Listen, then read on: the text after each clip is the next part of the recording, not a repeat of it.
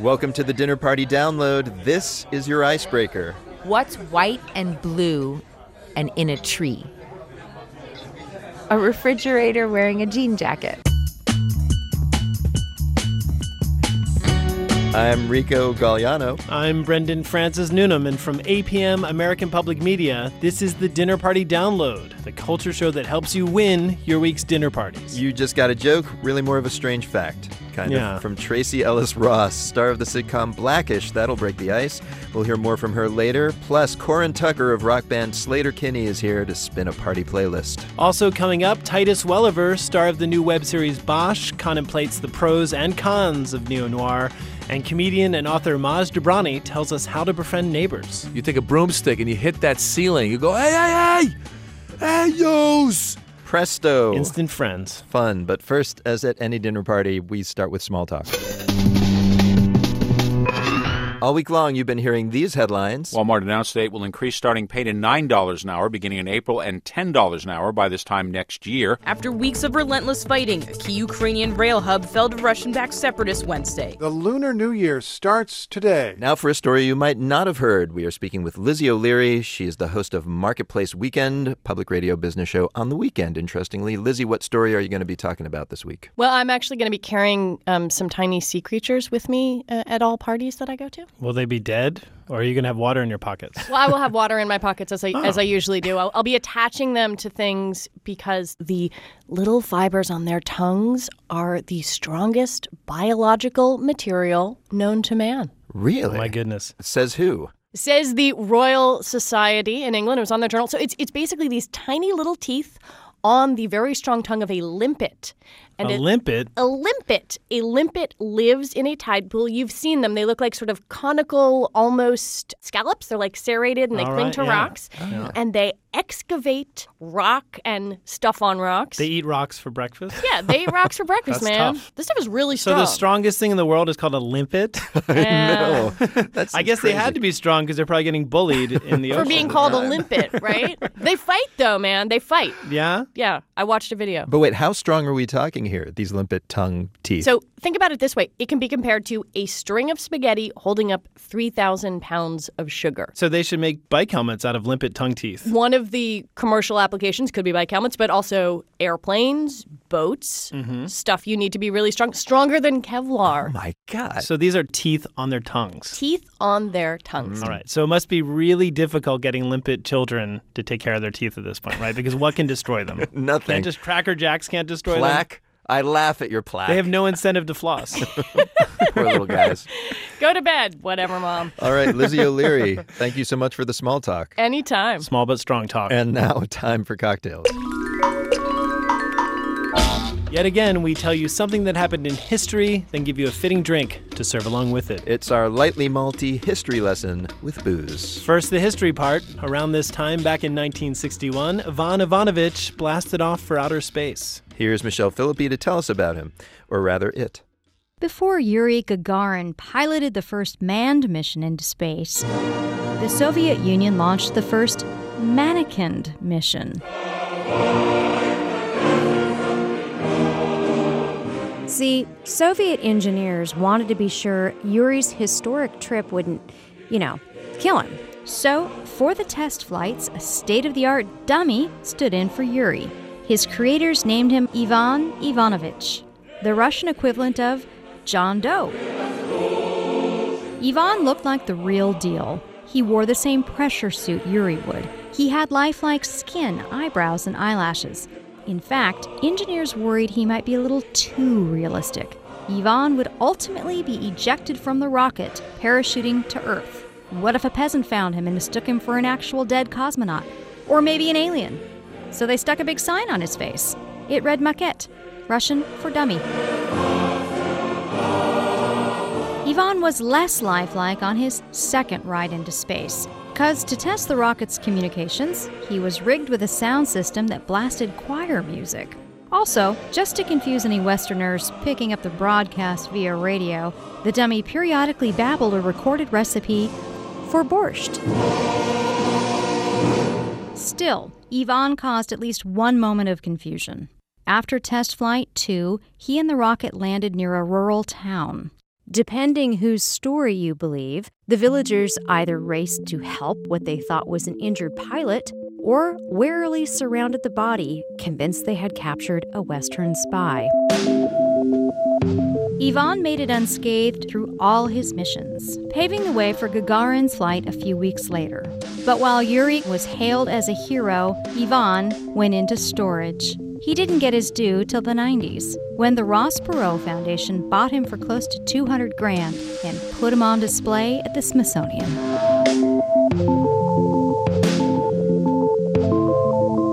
So that was the history.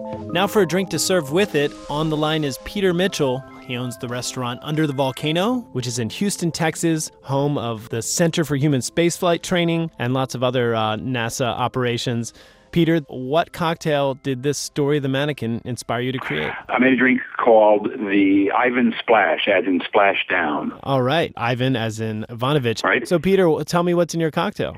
Well, it has 1 3/4 ounces of Stolichnaya vodka. Of course, a little Russian vodka. Go ahead. 1.5 ounces of fresh squeezed lemon juice.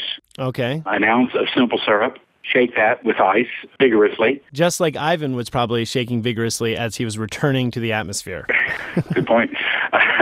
We shake it and we strain it into a 16-ounce tulip glass that's filled with ice, and we top it with a Belgian wit beer that's called Mannequin.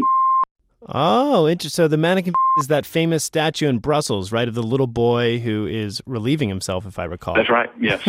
And is that just a pun, I guess, the mannequin, is that what inspires that embellishment? Yeah, well, we're always kind of trying to come up with interesting beer cocktails, and yeah, I figured with the mannequin that would be apropos. All right. By the way, your place is located in Houston. Do people from the NASA community, any astronauts stop by? Oh, yeah. I mean, there's all kinds of NASA people in Houston, so yeah, we have NASA people coming in all the time. Do they have like a bigger capacity for drink? I'm just wondering if somehow the zero gravity training kind of helps them or hurts them when it comes to putting away some cocktails.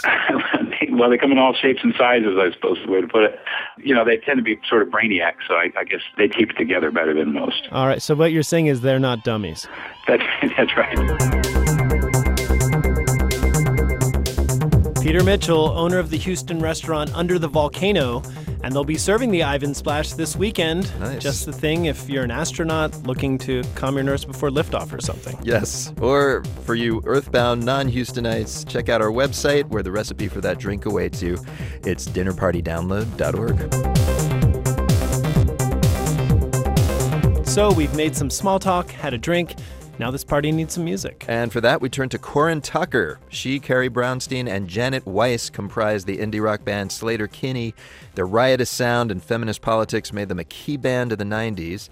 Their album Dig Me Out made Rolling Stone's list of the greatest albums ever. After a decade hiatus, they've got a new LP called No Cities to Love. Here's Corin to DJ your party. Hey, this is Corin from Sleater-Kinney. Let me just tell you that when Sleater-Kinney is in the room, the party gets started. Janet will take over the turntable. Any of us could do it, but Janet's flawless. As soon as she gets that happening, we're all on the dance floor and the party is started. So this isn't going to be quite as good as Janet's DJ session, but this is my dinner party soundtrack. I got my batches and cookies. I got my batches and cookies. I got my batches and cookies. I got my batches and cookies. My first track is by Lizzo, the incredible hip-hop artist from Minneapolis, and the song is Batches and Cookies. Remember that gooey you took and said ooey, I need 2 or 2 at least for my baby booey. Total party starter. It's kind of food-themed, but it kind of breaks the ice. For me, dinner party, it has the word party in it. It should be up. He's looking holy, while looking through them holy guacamole. You got that gooey, now you a phony. I just think that she has a really fun sense of wordplay. She's got a great energy, and now she's doing our whole U.S. tour with us. Ooh, cookies, cream. So the second track I would pick is by Courtney Barnett, and it's History Eraser. I got drunk and fell asleep atop the sheets, but luckily I left the heater on. And in my dreams I wrote the best song that I've ever written. The song to me is just an incredibly strong narrative of her being, drunk at a party and making out with someone, but the way she phrases everything is so singular, it's very compelling. I think there's something about, I changed all the letters around on the page so they would spell out your name. In my brain, I rearrange the letters on the page to spell your name. I heard the song and I was like, what is this? And then, my husband, Lance Bangs, was like, oh yeah, Courtney Barnett. I have the CD, of course. And I was like, what's your story? He's like, well, I don't really know. Which is shocking because my husband is always an encyclopedia of information about the new artist. So that's why I'd play her at the dinner party being like, hey, who knows Courtney? In Portland, there is kind of a good possibility that somebody would be like, oh yeah, well, Courtney, I know her. She does this. So as the party goes along and the ice is broken, I think maybe we'll switch to a track that kind of unifies the party, something that everyone knows. This is David Bowie, Changes. I was thinking, maybe we need to, maybe the food is done. Maybe we're going to move to a different room, maybe. So I think that, having the song Changes would actually provide a good segue into a change of scene for the party. Still don't know what I was waiting for, and my time was running wild, a million dead-end streets. And he had his incredible gift as a songwriter to empathize with the protesters and the kids. He was always telling their story, rebel, changes, this profound storyteller and narrator. Changes. Don't tell them to grow up out of it. If I was going to pick a Sleater-Kinney track to play at a dinner party, which, by the way, I would never do, I would probably pick No Cities to Love, the title track from our new record, because I think you could actually sit down to it and it wouldn't be awful. On the cities, no cities to love. It's not the cities, it's the weather we love. I did actually turn to Carrie one time when we were hanging out and said, I wonder if we're ever going to play together again. My husband Lance was in the room. Fred Armisen was also in the room. They kind of freaked out and were like, whoa, this has got to happen. So there was a series of conversations after that. Should we do a show? Should we do a couple of shows? And it was like, no, not good enough, until we got to the point where we have to write a whole new record and reinvent the band, period.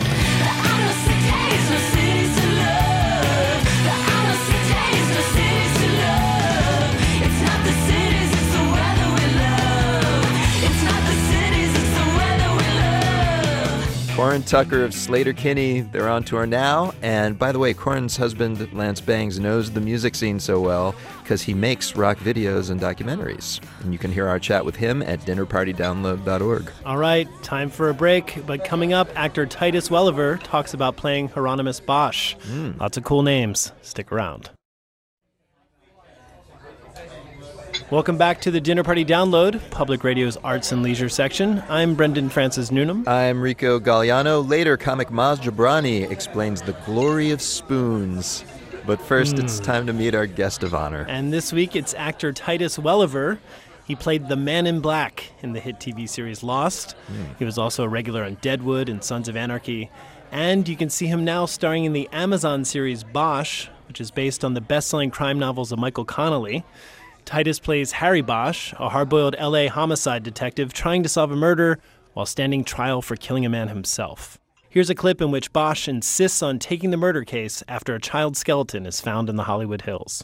We don't even know what we have up there. Could be decades old. Well, exactly, which is why on Monday this goes to cold case. No, it stays with me. I caught it, I keep it. It's a hobby case, Lieutenant. We excavate the site tomorrow and then we evaluate. I could be finished with this court bull before we even get forensics back. Damn it! I need the work, Lieutenant.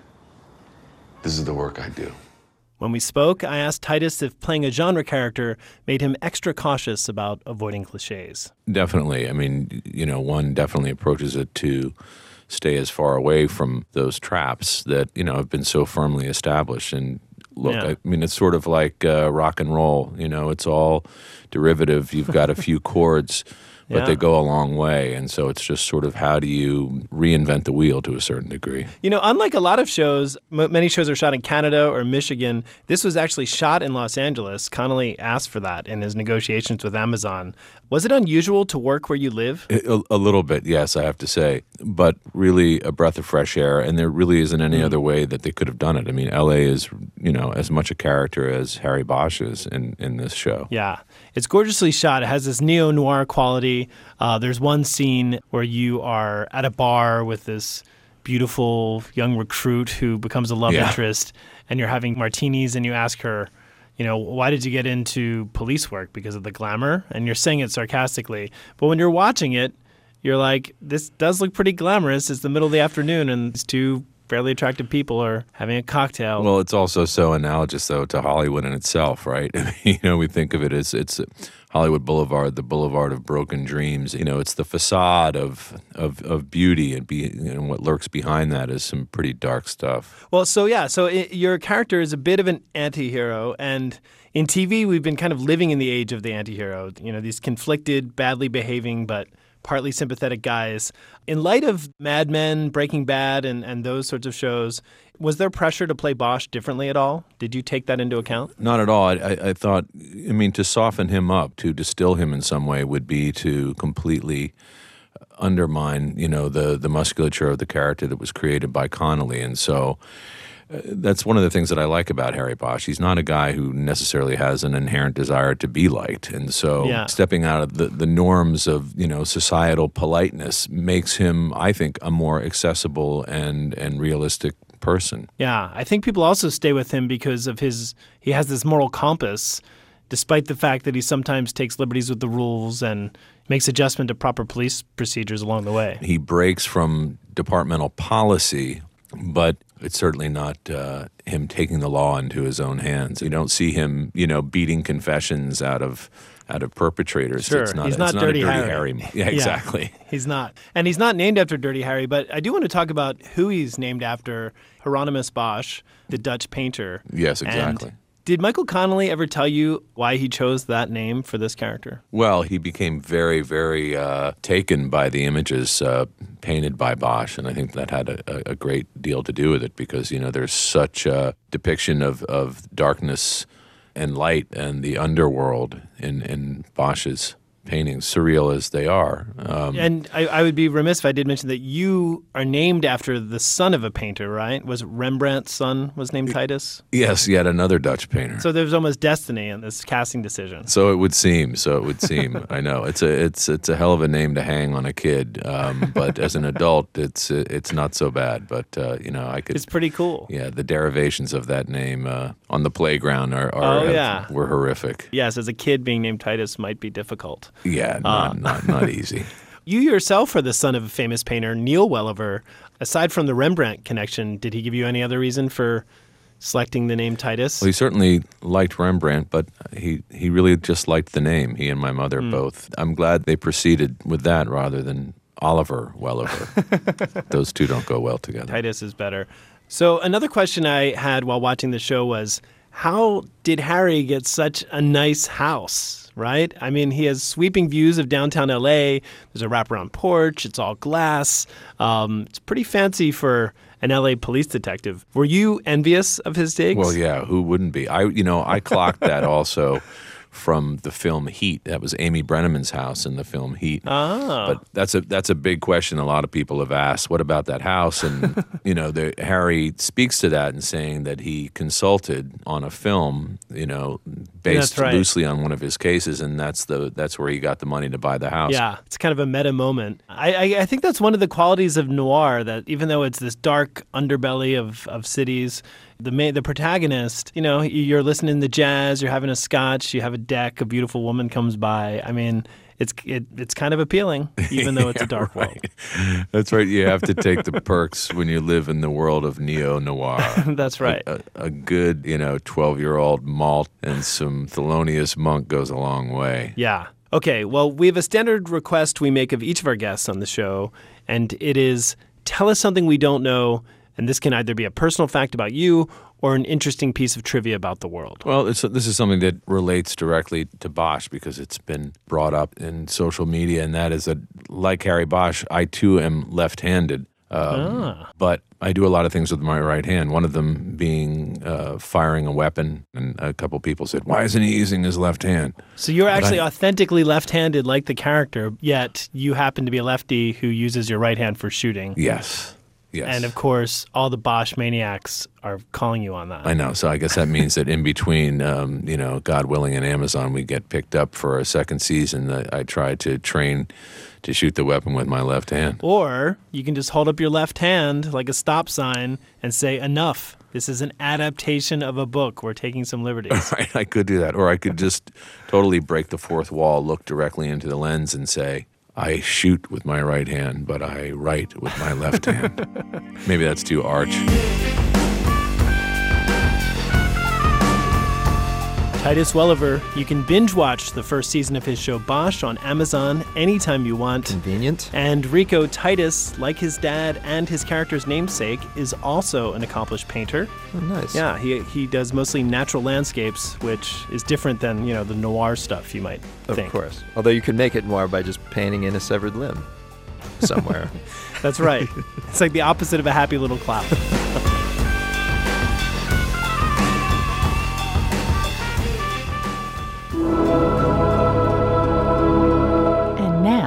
Time to eavesdrop. Actress Tracee Ellis Ross starred on the hit sitcom Girlfriends. These days, she plays the mom on ABC's acclaimed comedy Blackish. Today, we overhear a tale involving her mom, who happens to be Diana Ross. Hi, my name is Tracee Ellis Ross, and I'm going to tell a story about a very poignant and terrifying moment in my journey of self-acceptance, and how all parents worry that they might have ruined their child. Shortly after I left college and worked in New York for a little bit, I moved out to Los Angeles with the idea of becoming an actress. I was obsessed with Carol Burnett. I loved sketch comedy, and I considered myself a pretty good storyteller. And my brothers, who are 15 and 16 years younger than me, were very entertained by my storytelling. And so I had sort of honed my skill with certain characters with my brothers. It was time for the holidays, so I thought that it would be a great idea for me to share laughter as a Christmas gift. I would, with my Hi8 video camera, put a face to some of these voices that I had been doing for my brothers in this storytelling. All these different characters had the task of saying happy holidays. So there was an older Jewish woman who was like, happy holidays, happy Hanukkah. There was a French woman who was from Saint-Bar, and she was, happy holidays. There's 2 kisses we give, so it's a 1, 2. And then one of the main characters that emerged that night was a character by the name of Madame Hiver. She evolved into an alcoholic life coach. And she really does want everybody to know that they are somebody. You are somebody. And I was like, this is my world, and I'm sharing myself, and this is me, and this is so funny. And I don't think it dawned on me that it was at all crazy or kind of came across like schizophrenic. I made this videotape, and I used my emergency credit card of my mother's to go to an editor and edit it. I don't think that's what she meant by emergency. This VHS tape I had copied 52 times, sent it out to 52 people, and then when Christmas came around, I went home, and my cousins and my aunts and uncles, we were all at my mom's house, and we all were going to gather around the TV and watch my holiday VHS tape. And my mother came downstairs in the center of all of it, and she said, "Can I speak to you?" I followed her all the way upstairs, and when your mother sits you on the side of her bed and you are knee to knee, it is not gonna go well. She paused for way too long of an amount of time, looked me in the eye, and finally said, "How many people did you send this videotape to? And can we get it back?" And I was like, I don't think we can get it back. But it's funny, no? And she just had this face of, I obviously have failed as a mother. in hindsight, it wasn't in any way a squashing of my creativity because my mom is not that. I think that it was more not wanting her child to be misunderstood. And honestly, my mom now loves the holiday tape, and she references it on a regular basis as one of those moments that, I found the courage to be myself. I will say, Madame Yver is so excited to know about Tracee Ellis Ross and all that she's done in her journey. I want women to know that they all have a song. And Tracee sings her song so loudly and without apology. Upside down, you're turning me. You're giving love instinctively. Round and round, you're turning me. Tracee Ellis Ross, she stars on ABC's sitcom Blackish. She still performs today as Madame Yver, and you're listening to the Dinner Party Download from American Public Media. Round and round, upside down. Boy, you turn me inside out. And now, the main course, the part of the show where we talk about food. And Brendan, Happy New Year. Chinese New Year, of course. That's Thank right. you. Chinese New Year was this week, a big deal here in Southern California where there's a huge Chinese community, which also means some of the best Chinese food outside China is here. And for the last year or so, the Szechuan style of Chinese food has been getting a lot of attention around these parts. Kind of bold, spicy flavors. That's right. That's the first thing that comes to mind. Sure, but there's a wave of restaurants that prove Szechuan is also a little more subtle and refined than Americans may think. One such place is called Szechuan Impression, and that's where I met with Clarissa Wei. She has written about Chinese food for CNN, Village Voice, many more. Outside the restaurant, I first asked why Cantonese-style Chinese cooking was for a long time the standard in America. Definitely immigration patterns. The first people who came over here for the railroads, they were from Taisan, which is an area in rural Guangdong, the Cantonese region. So that's why there were a lot of Cantonese-style food. But now there is an influx of mainland Chinese people coming from all over China. You think that's why Szechuan keeps getting better and more popular, because more from that area coming here? Yeah, and Sichuan is also one of the more popular schools of Chinese cooking. The capital of Sichuan, which is Chengdu, they were the only city in China to have been awarded a UNESCO site award for gastronomy, and that's given out by the United Nations. Because it's so awesome? Yeah, because it's so awesome. And because there's a lot of tradition. We'll see when we eat the food, a lot of cool things like tea smoking. They tea smoke duck or they tea smoke ribs. And the chef here, if you talk to him, he'll say Sichuan cooking is all about the feel. You can't write it in a recipe. It's a very ingrained tradition. I think the Szechuan dish that people are most familiar with is probably Kung Pao chicken. Is that a real thing in authentic Szechuan cuisine, or is that some Americanization? Yeah, so there's a dish called Gongbao Jiding, which is basically Kung Pao chicken, and it tastes completely different from what you're probably used to. I feel like a lot of the Americanized Chinese restaurants, they put a lot of cornstarch, so it's gloppy, and they think people really like sugar, so they add a lot of sugar. Sichuan cooking is not like that. It's not sweet. It's mostly focusing on garlic and spiciness. The spiciness is, when I've read about Szechuan cooking, seems to come to the fore. And there is a special Szechuan pepper that has kind of special properties. Tell us about it. Yeah, so that's the hujiao. It's a dried peppercorn. And that's actually not a pepper. It's in the citrus family. So it's more closely related to a lemon than a pepper. The flavor is called mala, and that means numbing. So if you get a big enough whiff of it, it will numb your tongue. And they have two different types of peppercorns here. They have a red peppercorn and they have a green peppercorn. And the green is much more acidic and lemony, if you will. How is it different the way one's tongue is numbed in this cuisine as opposed to, say, if I take a big bite of super hot Tabasco or something? The sensation is if you drink cold water, your entire mouth will kind of buzz a little bit. After you eat this food? After you eat this. But Sichuan Impression, they do it very subtly, so it's not like, oh, I dare you to go eat at Sichuan Impression. There are places like this where you can do that, force your friend to eat a platter of chicken with the peppercorn. But here is a lot more refined. Though they have French fries sprinkled with peppercorn, that's pretty intense. Let's go check this out. Yay. All right, and our food has arrived, at least some of it. So I'll talk a little bit about the soup. The soup is called 乐山翘脚汤.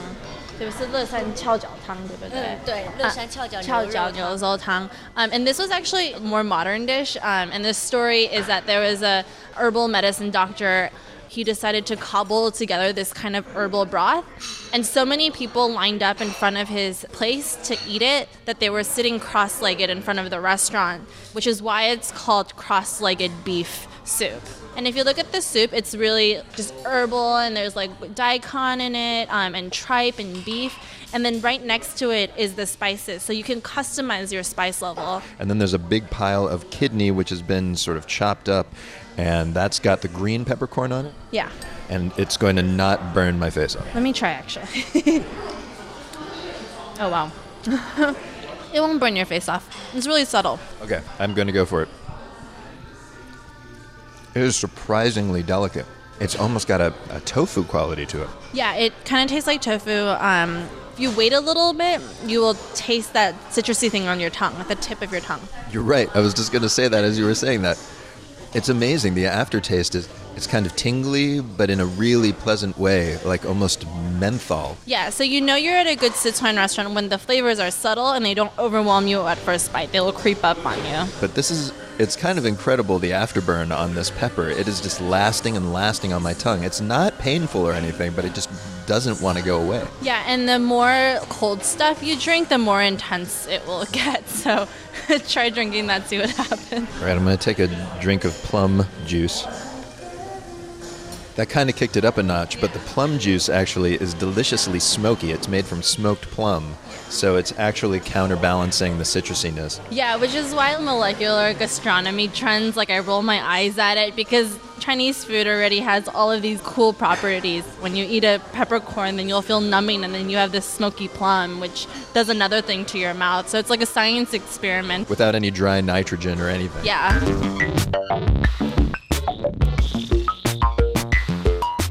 And Brendan, during that interview, I also ate some of Sichuan Impression's unbelievable ribs. They are smoked for 2 days over imported Chinese green tea leaves. Oh, for green real. tea. So they're healthy, right? We can pretend. Antioxidants. It's a happy world. All right, we're going to take a break, but coming up, comedian Maz Jobrani tells us how to speak in polite company. Shut up! Shut up! Lesson 1, be direct. When the dinner party download continues.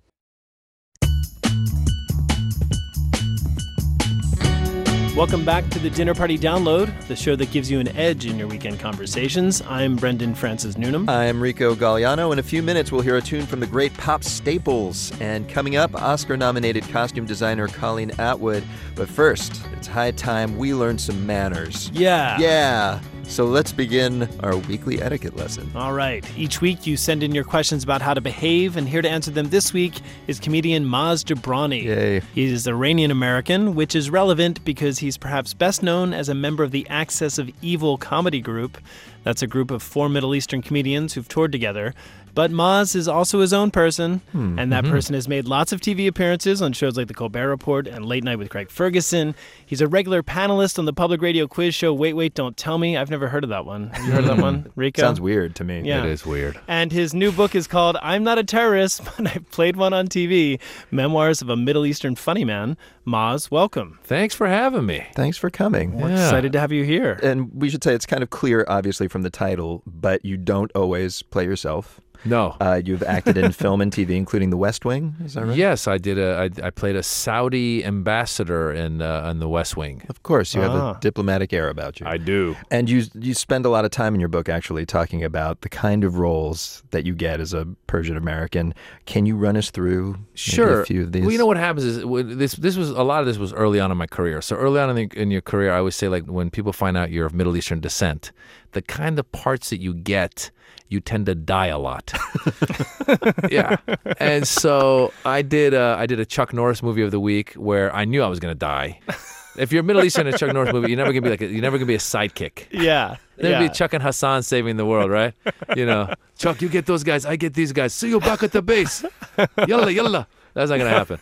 So I did that. I did a Chuck Norris movie of the week where I played an Afghan terrorist who wanted to blow up a building. Has it gotten any better since then, do you think? No, I think what happened was, so after that, I said, no more terrorist parts. I told my agents, no more terrorist parts. And then one more came up for the TV show 24, where they go, it's a terrorist. I said, no, thank you. And then they go, but he changes his mind halfway through the mission. I go, the ambivalent terrorist. I'd like to try this. So I played that, and then after that I said no more. And what's interesting is it's not really that much better in that there's still a lot of parts like that. I just turned down the auditions now. So you act, but you're also a stand-up comedian, and you talk a lot about being a Persian American. You've also toured the Middle East, toured Iran. What, if anything, do they find funny over there that we don't? For the most part, they were laughing at a lot of the similar stuff. What's crazy is with the internet now, the rest of the world knows so much about America, and America knows a lot less about the rest of the world. It's true, right? So you could go to Saudi Arabia and do a joke about Lindsay Lohan, and they'd be like, oh, that Lindsay, always in the rehab. They get it. It's crazy. But is there something that would not translate here, I guess, that they would laugh at? Well, let me tell you something that this is where you start walking a fine line, because I was recently in Saudi Arabia, and I was doing a show, and they've just started doing public shows. Before, it would be a promoter who would do kind of like a private show, and you would end up doing the show at like the Venezuelan embassy. Oh, okay. Or you would do it at a compound where there's a lot of expats living, but then the Saudis who are Western educated would come and watch. I see. And the crowds would be mixed. Now that they're doing it in public, you have like the left half of the crowd are all a bunch of dudes, and the right half are like families. So you do a joke and you like whatever, you do like a fart joke, and the left half, the dudes, are just dying of laughter. Yeah. And the right is kind of looking at you like, what is this all That's about? not funny. That's not funny. Then you do like a joke about your kids, and the right half is laughing, and the left half has no idea what you're talking about.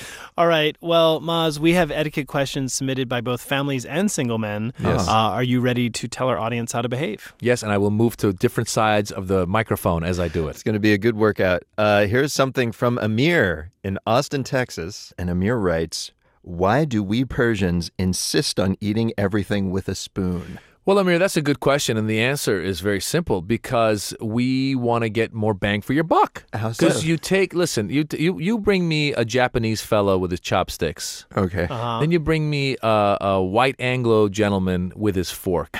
And now you bring me that Persian with the spoon. Okay. And you put that rice in front of these three, and you see who finishes first and gets to their nap. Well, it depends on what kind of rice, though, right? If it's sticky Japanese rice, then perhaps the chopstick is That's just efficacious. cheating. Yeah. That's just cheating. Sticky aside, so the nap is the key motivator there, Listen, you're saying, for gentlemen, the Persian? Yeah, and ultimately it is. It's about getting to the nap, because in Iran, they actually take siestas. Oh, I'm so jealous. All right, so Amir, there's your answer. The spoon is just the straightest line between rice and sleep. That's the official reason. Sleep it up. Our next question comes from Graham in Brooklyn, New York. Graham writes, I live on the second floor of a 3-story apartment building. My new upstairs neighbor wakes up every day at 7 a.m. I know this because they jump out of bed and proceed to stomp around for the next 30 minutes. Am I within my rights to ask them to tread more lightly? I know how this goes. Graham. You're in Brooklyn, New York. You're in New York. Do you understand this? Have you seen Raging Bull? You need to rent Raging Bull and see how Robert De Niro in Raging Bull, Jake LaMotta, deals with the neighbors that make noise. Oh. Can you remind us? Well, he just opens the window and he starts cussing them out and like, shut up! Yeah. Shut up! Those are words you can use, Graham. You're in Brooklyn. I thought you were But going to it's say... so cold in Brooklyn right now, if you open the window, you might freeze like a gargoyle. Brendan, you don't need to open the window. You take a broom. You take a broomstick and you hit that ceiling. You go, hey, yo's up there. But what if your neighbor is Jake LaMotta and you're just a public radio person? You do this, but you keep that door locked. All right, here's something from Maya in Nashville, Tennessee. Maya writes, I am a half Indian, half white, Jewish South African. My coworkers and friends will sometimes try to correct me about my own culture and cultural experiences. Things like, yeah, but real Indians, X, Y, or Z. How should I respond without seeming uptight? Maya, it's very simple. You got to come back. You're right. You got to walk a tightrope here, right? So you got to come back with like, listen, half of me agrees with you. The other half, not so much. It's wild, though. So basically, Maya's getting in trouble for not confirming stereotypes, it sounds like. Oh, yeah, that's interesting. No, you're supposed to like spicy food, Maya. Or at least half of you. That's probably where this happened. It was probably a spicy curry sauce. Mm-hmm. And she's like, I'm not gonna. And then her friends were like, but what? Real Indians eat spicy curry sauce all the time. Is that what a real Indian sounds like? That's that's what people in Nashville, Tennessee sound like. The Nashville, Tennessee, they talk like this in Nashville, Tennessee all the time. Real Indians. And then the Indians in Nashville, Tennessee talk like this. No, we don't. We don't always eat spicy food. Yeah, I'm very good with accents. That's really... Yeah, you're excellent. Thank you. It's frightening. Can you do a Saudi prince? Hi, I'm a Saudi prince. Nailed it. Maz Jobrani, thank you so much for telling our audience how to behave. Of course, anytime. Maz Jobrani, his new book is called I'm Not a Terrorist, But I've Played One on TV, Memoirs of a Middle Eastern Funny Man. And folks, if you have an etiquette dilemma, share it with us, and we'll solicit the advice of someone who is not a behavior expert, but can play one on the radio. Yes. Submit your query to dinnerpartydownload.org. Or via our hotline, a.k.a. the phone at Brendan's desk. It's 213-621-3460.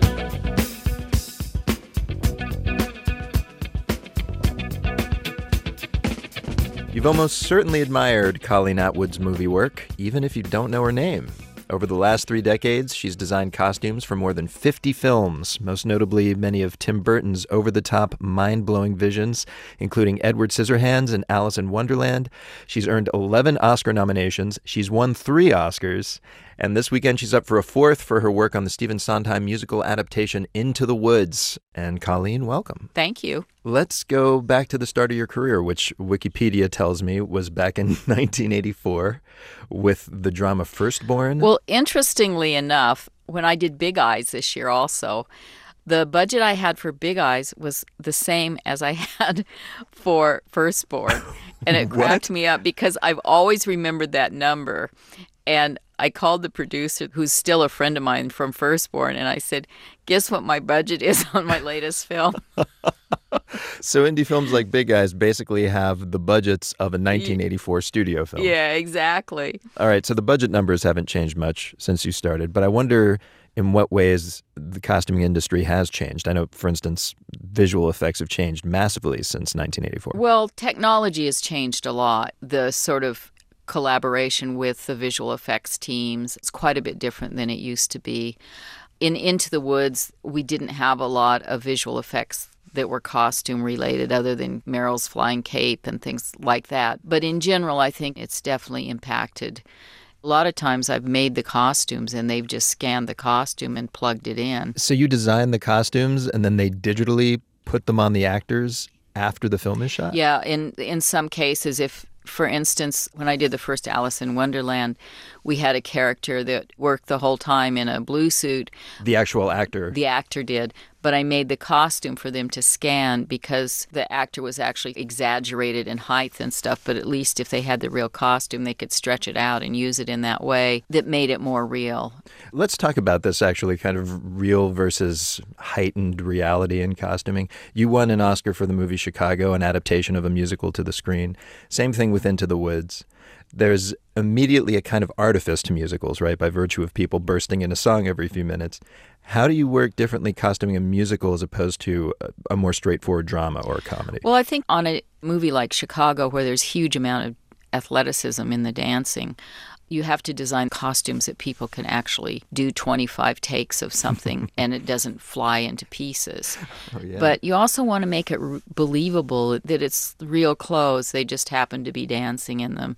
So it's kind of a fine line depending on the piece. Like I also did Sweeney Todd years ago, another Sondheim musical, which is really set in an environment, in a Victorian environment, and the clothes were really realistic costumes for that film. Based on an era, Yeah.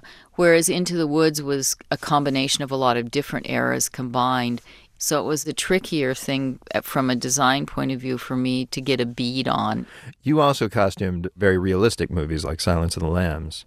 And, I've noticed that movies that seem to win costuming Oscars are the ones with spectacular period costumes or fantastical costumes. But I imagine it's actually far harder to make a costume that has to sort of not catch your eye. Is that true, would you say? No, I don't think that's true. I mean, there's that theory's floating around out there. I think it's equally difficult. The important thing for both is that you aren't distracted by it and it's telling the story. In Silence of the Lambs, the costumes were totally realistic, although they were all dipped in kind of a green dye to kind of tweak the color of them. All of the costumes? Almost all the costumes in the movie, yeah, kind of have a tinge of green to them. It sets a mood for it. It's a very grayed out green, but it dirties it up in a way that added a bleakness to the film. It kind of helped sell it a lot, I think. Was there maybe a time in looking back on some of your costumes where you're like, oh, that was too much? That scene now becomes about my costume and not about the movie. When I first see the movie, I have those feelings, it's like, oh, why did I do that? Oh, it's like that. Why did I use that color? I really question myself a lot the first few times I look at the movie. Cut to 5 years later, I can look at it and go, oh, that's a fun movie. I really like that. Yeah. I'm not thinking about it. Instead of, oh, that stitch was bursting. Yeah, it's like, why didn't they have that button closed on the costume? Just like minutia. What is your favorite era to design costumes for? I noticed that you worked on the Hunter Thompson movie, The Rum Diary, which is set in the 50s and 60s, and I actually remember really envying Johnny Depp's outfits in that movie. I love that era. I think it's really, I'm kind of a minimalist on a personal note in my life. I love... That is ironic. I know. Well, when you look at all that stuff every day, you have to go home to for me, understanding what negative space is really important. And I think that era really is great for that. The 50s and 60s? Yeah, so simple and clean. But I love kind of the patina of the 20s a lot in America especially. It fascinates me from a design point of view because so much modern design was going on, but at the same time we were just stepping out of the Edwardian period. So it's quite a complicated period, but really, really interesting to me. The most difficult costume you ever designed? Well, I just did the second Alice in Wonderland that hasn't come out yet, but I had a really complicated costume on Sacha Baron Cohen, who's a very kind of physical actor. So I was trying to do this huge scale costume on him, but to have it still work in a way with his physical language. We really feel like we did get it right, but I haven't seen the movie yet, so I'm not sure. You'll be going through that period where you're like, oh, that Sacha Baron Cohen costume. I'll be going, ooh, I don't know if that was good. And finally... Is there more pressure on you than on others to wear something amazing to the Oscars? Well, there's probably not as much pressure on me as the Best Actress nominees, but, in the technical categories, for sure. And the hitch in the giddy-up is that my workroom is so busy that I mention the Oscar dress and they kind of glare at me. So a lot of times I end up just buying one and kind of remodeling it. You have an entire crew of people that make dresses all year long, and they're just like, I'm not making you another damn dress. They're just like, really? You want us to do that now?